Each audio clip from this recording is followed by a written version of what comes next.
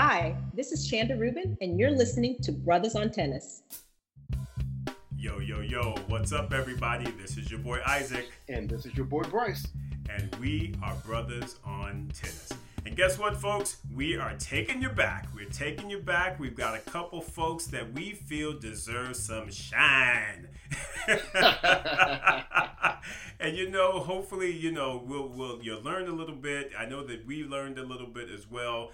We are actually talking about Malave Washington and Miss Lori McNeil. Bryce, how about those two? What about it, man? What's your thoughts? I'm excited to talk about them. I think one of the aspects of our show is that we try to provide some shine, if you will, yes, to players that don't always get the attention in some of your mainstream markets and mainstream channels. And these are two players that, although they weren't the type of players that you will see their names engraved on a bunch of Grand Slam trophies, but they both had very successful careers. And, during this period that we're in right now, I think people are really starting to understand that the plight of the African American in almost anything that we've done is we've had to do it better, we've had to do it faster, we've had to do it in a different manner in which some of our white counterparts have. And so thinking that they accomplished these achievements in a previous generation where we know there were additional challenges for them just being African American and not having probably the support systems that some of the African American players enjoy today, it makes what they did even more impressive to me. Absolutely, absolutely. And for the folks that may not be familiar with these two, so Lori McNeil played really in the same timeline or time frame as Zina Garrison. So it was kind of the 80s and the 90s, if you will. And she retired in 2003, I believe it was. And Mal, who actually you and I were just talking about, Bryce, had a much shorter career, but pretty much he was the 90s. So he turned pro in Right. 89 and pretty much got out the game right before 2000. So, a shorter career, but that's sort of that timeline, folks, that we're talking about as it relates to these two players. But again, we feel that they deserve a little bit of shine, and we're hoping to be able to do that in this particular episode. So, Bryce, how you want to kick it off? Well, actually, I know that we wanted to share something before we jumped into some of their information as well, right? Right, yes. So, for those of you that are not aware, Zina Garrison and Chanda Rubin have a Facebook webcast called Game Set Chat. Every week, they bring on some previous coach or tennis player, and they talk about their career or the state of the game or whatever, and they're very good shows. I know that you can also see them. They're out there on YouTube as well.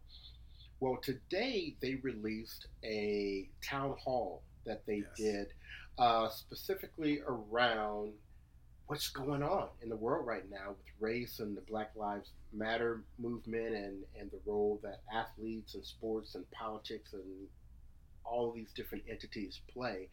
And it was an absolute excellent 2 hours of discussion.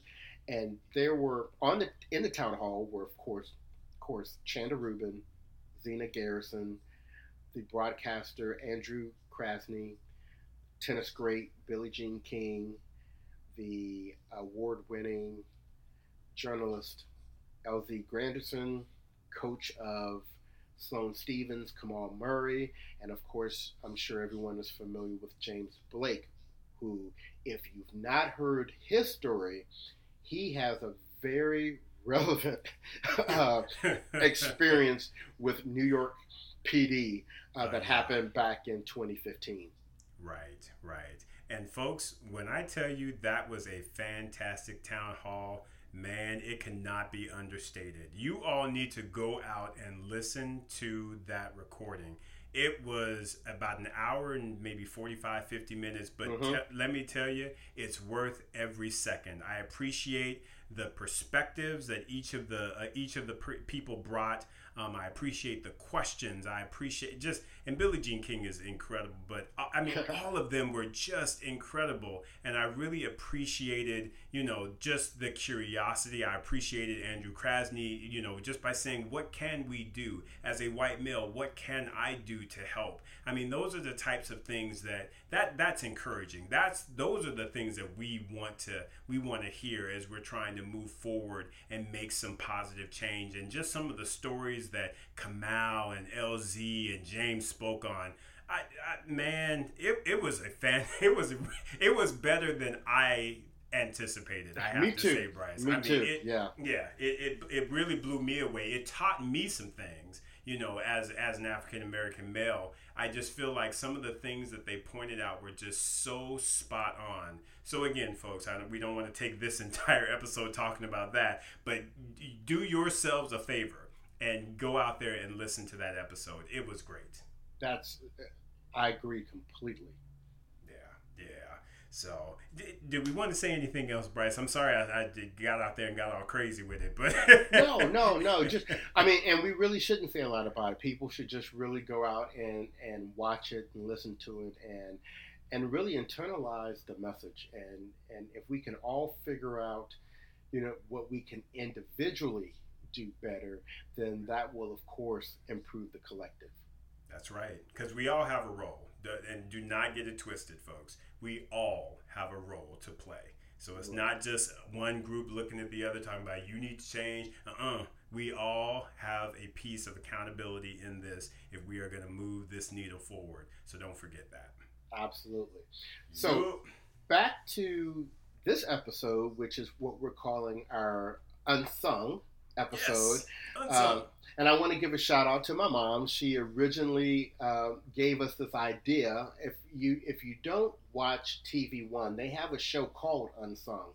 And what they do is they go back and they look at music artists of the past that, had a respectable career or they did very well, but there was always a reason or there was something that stopped them from reaching their potential or maybe getting as far as they could.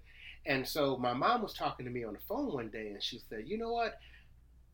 Wouldn't it be interesting if you guys did an episode that was like that, but with tennis players? So I brought that to one of our meetings we had, and our producer CJ and Isaac were both like, yeah, that's definitely something that we would do. So I think Isaac, the first two names that came off of his tongue were Lori McNeil and Malavia Washington. And I said, yeah, that's appropriate to me. So, absolutely. So Isaac, let's kind of go down the stat sheet and let's start talking about some of the great accomplishments these two individuals had in their career. Absolutely.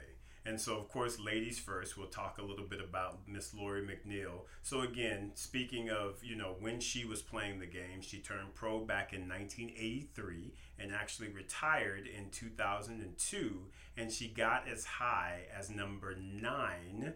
let's say that again. Yeah. Number 9 you in hear the that world. Tennis channel? You hear that tennis channel? Not number 4. That was Zina Garrison.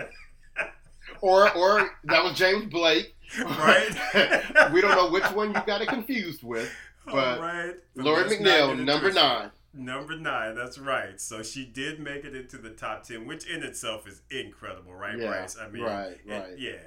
And the fact that she was able to actually, with that, get to number 9 in the world, earn 10 WTA titles. And Bryce, what I didn't even realize is, man, Lori did some things in the doubles ranks. Oh yeah. Good Lord, dude. It's crazy. Well, I remember watching her. My mindset about Lori back in the day was actually she was more of a doubles specialist who would occasionally have some good singles results.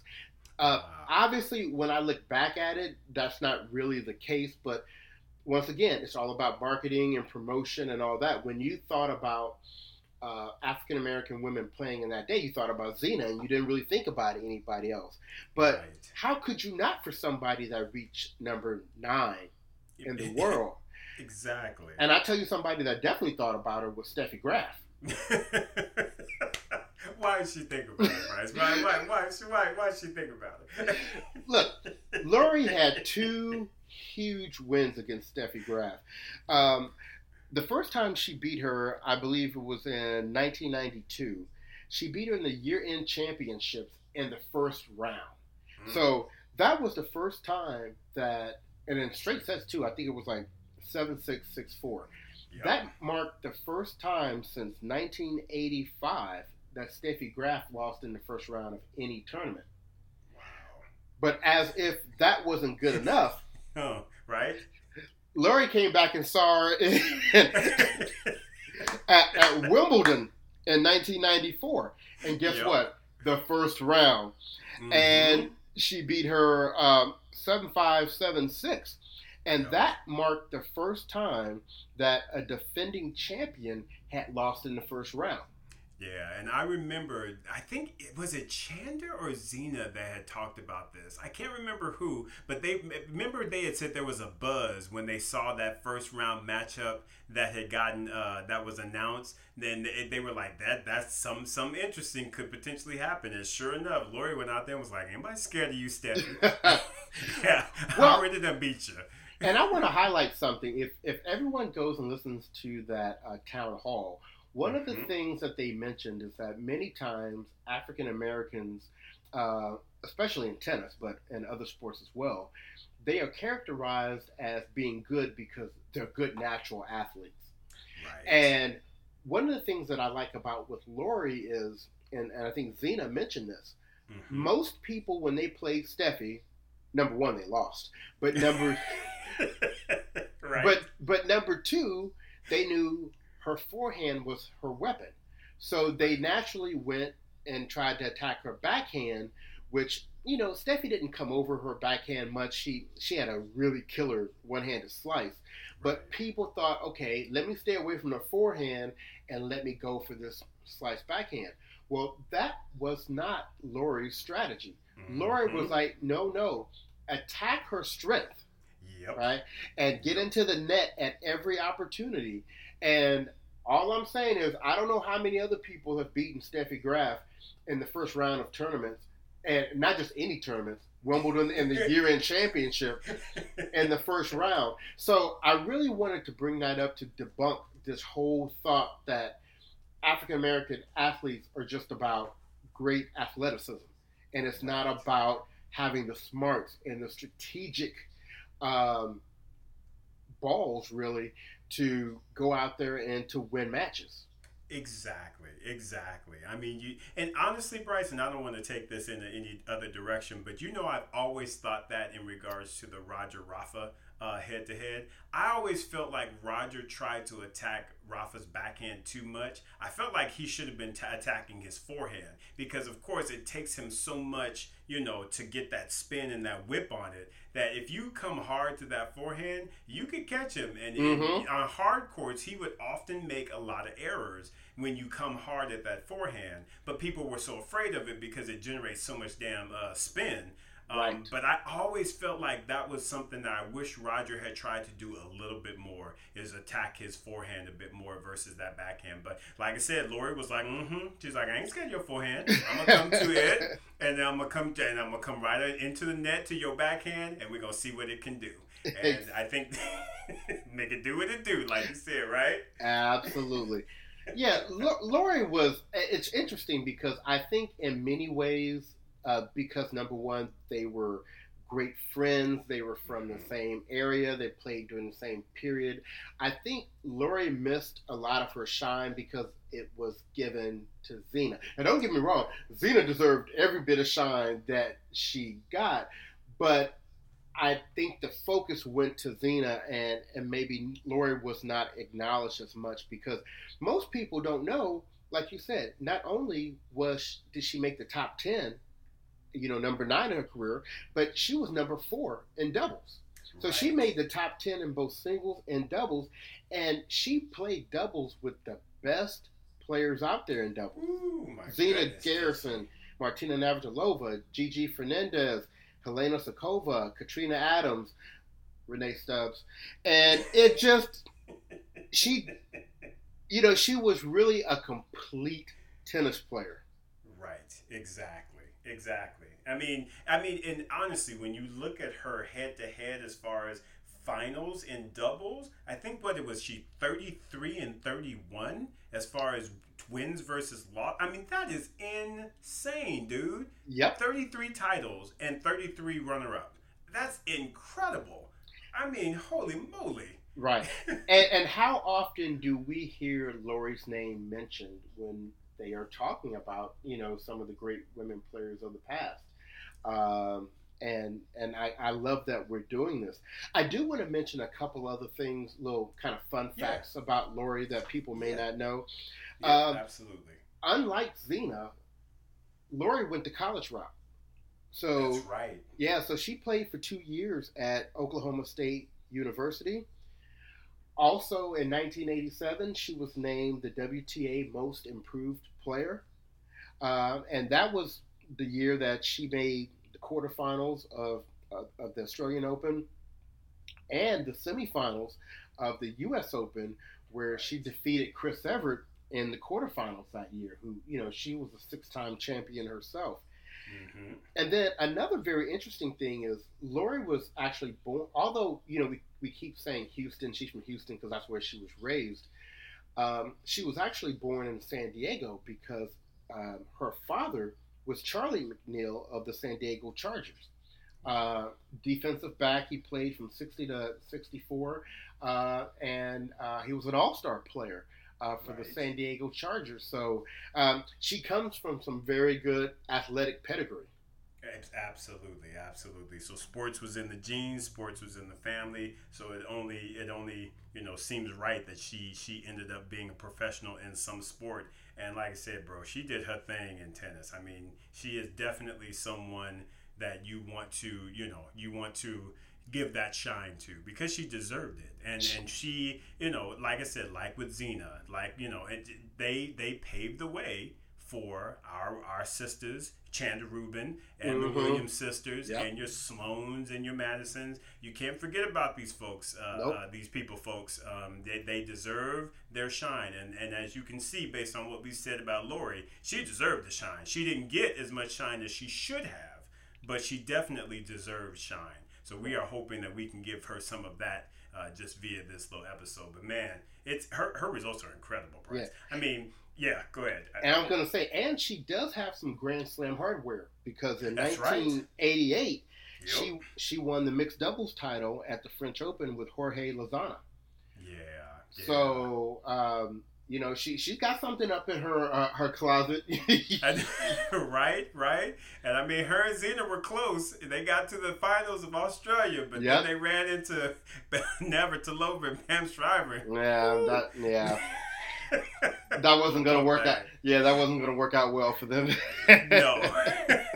But they made it. They made the finals of a Grand Slam. So that in itself is a great accomplishment as well. So, Lori, like I said, Lori did her thing, man. Just, incredible. Absolutely. Yes. All right. And so you want to, anything else we want to talk about with Lori, Bryce, or?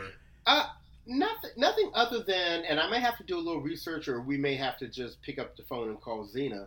Right. Lori keeps such a low profile that I never hear anything about her. I mean, she may be more out and about in the whole Houston area, but you never really see her around the game a whole lot, and I just kind of wonder how she's doing and what is she doing. Is she running camps or an academy? Does she work at Xena's academy? I don't know. I don't know what she does. I think that is a great point, bro, is the fact that, she does seem to be a bit out of the spotlight, which I don't know if that's by choice or not. But hey, Lori, if you happen to listen to this episode, because we are going to reach out to Xena, and because we want to find out what's going on with you. Because we should bring her on the show. Platform, exactly. We should bring Lori on the show. There you go. Because if you need a platform, hey, Brothers on Tennis got you. We got you. And So yeah, I mean, seriously, we got you. So we will reach out to Xena. We will find out what's going on. And like I said, if it's a matter of choice, then we will respect that and just know that we love you and we appreciate you for the things that you have done for just all athletes in general, but specifically for those of color. But again, if there's something you need, you come on. We got you. Exactly. So let's move on to our brother over here, Mr. Malavia Washington. Yeah, brother Mal. Yes. All these siblings. Now you talk about being around. I mean, Mal has what, like 500 siblings? I think he has 3, 2 sisters and a brother. But what's so cool is all of them have the M. So you got the Mashona, you got Mashika, you got, what was it, Michaela? I don't know. Yeah, I think it was Michaela. Yeah, and then you got Malave. Yeah. And so but yeah. And they all at some point played on the professional level. Isn't that wild, dude? Right. So just how we were talking about the Maleva sisters. Right. And you got the Washington family, if you will, since we got brothers and sisters there. So that in itself is an incredible thing. Incredible. Yeah. And so their family came out of New York. And just like we were saying, Lori McNeil played for 19 years. Mal's career was only a 10-year career. And I guess in my mind, I didn't know that, but it kind of makes sense when I think about why he seems to be in a very limited capsule for me. When I think back on the history of tennis, because like you were saying, Isaac, I think before this, we recorded the show, he basically played in the 90s, 1989 to 1999. Right. And he had a very successful career as well. We know that he reached number 11 in the world, so he just missed being in the top 10. Missed. Yeah, and he did capture 4 singles titles. Mm-hmm. And his big moment in history with tennis is that he made it to the 1996 finals of Wimbledon, where and now it's interesting because most people may remember that he lost in the finals in straight sets to Richard Krajicek. Right. Or maybe people won't remember that because most people don't even remember that Krajicek won Wimbledon. Well, they might remember that streaker. Oh, there you go. But to me, when I think back on that Wimbledon, I remember the semifinals. Exactly. I remember that 5-setter that he had with Todd Martin. And to me, that was actually his best win of his career. Oh, yeah. It was incredible to go 5 sets with another American and not being expected to, to be able to pull it out to get to your first Grand Slam final. Man, yeah, that was a big accomplishment for Mal for sure. Right. And like we mentioned with Gael Monfils, Mal wasn't really about that doubles life. No, he was not. Mal was like, I ain't got time to be. So that is not my focus. Yeah, so his doubles results are minimal, and we don't need to spend a whole lot of time there.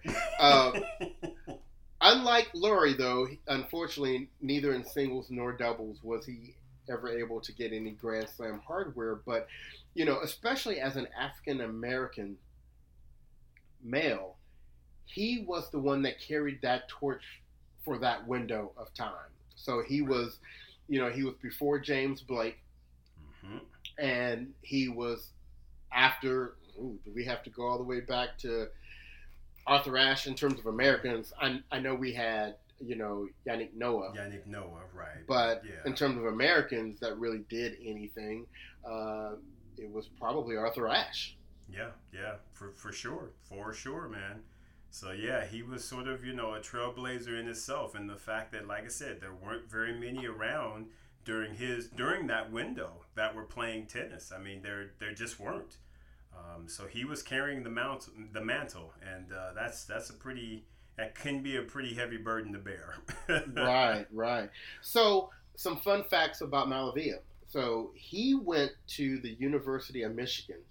And I remember that standing out in my mind because I went to Ohio State, and anybody that knows anything about rivalries in college sports, yeah, Michigan. Yeah, Michigan was not my friend, but no. In his sophomore year, he was the top ranked college player in the nation. Amazing. And so he played 2 years of college like Laurie did, but also he made the Olympic team in 1996 and made it to the quarterfinals. So I don't remember who he lost to in the quarterfinals, but if he had won that match, he had an opportunity to put himself in position to play for a medal. That's right. So just missed out there. Yeah, absolutely. But hey, to be a part of the Olympics, to be able to make it and play for your country, that's pretty impressive. Back in '96, that's incredible. Right. So, yeah, man. So we just wanted to make sure that our listeners, part of our job is to help educate, and although we love players of all races, of all backgrounds, from all different countries, part of our platform is to specifically provide acknowledgement and shine and history of some of our players of color. And if you are not familiar with Malavia Washington and you're not familiar with Lori McNeil, we are in the age of YouTube. And yes, we are. And Google. And I would encourage you to go out there and to look up their careers and to watch some footage of how they played, especially Lori. If you're a fan of the serve and volley and an aggressive game and coming into the net, Lori had the most insane hands at the net. Some of the best. And Malavia was a great baseliner, could come to the net, just very solid ground strokes. Both very entertaining players to watch. Absolutely. No, I think that's such a great point to make, Bryce. Is folks, if you don't know and you haven't seen them play, just look them up. We are in that age, and trust me when I tell you, you'll find some really good stuff out there as it relates to them playing. So, check them out. Like I said, they are trailblazers. They deserve the shine. So let's make sure we give them that support. Yes, definitely. So before we get out of here, Isaac, I'd like for us we have a few more minutes before we hit our 30-minute mark. Just wanted to make sure everybody's staying on top of what's going on in the tennis news. The biggest news right now is, as of right now, it looks like the U.S. Open is probably going to be a go. So it would start, I think, August the 29th, 30th, whatever. Right. They're looking for it to be in Flushing Meadow. Obviously, there are going to be all kinds of special rules and protocols. There won't be any fans, but it will all be televised, and that is great news. Associated with the U.S. Open is that I think they've made a decision that the Cincinnati tournament, which is both an ATP and WTA event, they're looking to move to New York for this year so that players can come to New York, play a warm-up tournament at the Open. We'll call it the Western Southern, tournament or whatever. But then they already will be there for the U.S. Open. And I personally think that's an awesome idea. Right. As do I, man. I think that it'd be good for them to get some reps, be able to play, and then really be in good form to show out at the quote-unquote, U.S. Open, if you will. So I think it's a great design. And you better bet if the U.S. Open does happen, you go ahead and you pencil in the French Open, because there's no way the French Open, with all the stuff they done did, that they're going to let the U.S. Open have their tournament and they're not going to have theirs. So believe it or not, we may actually get 3 of the 4 Grand Slams in this year. And if you had asked me this a month ago, I would have been like, I doubt it. Exactly. Don't think so. Right. Hey, times are changing. Right. So because these tournaments may be happening, keep your eyes on these exhibitions that are happening now, because you're going to start to see bigger and bigger names play in these regional exhibition tournaments, because they have to start getting some reps in. That's right. Got to find that form. You want to be right if you're going to go into a Grand Slam, because you definitely will want to win it. I mean, especially given that it's, a 2020 slam, this by far would be one that you would want to win, because your name would go in like an asterisk. It would always be called out. Yes, exactly. Exactly. So, well, Isaac, do you have any final words for our listeners? Nah, man. Folks, just stay safe out there. Love one another. Just be good. Just be good. Right. And in the infamous words of Mr. Don Cornelius, love, peace, and soul. This is your boy Bryce. And this is your boy Isaac. And we are Brothers on Tennis. Stay safe. Talk to you next week.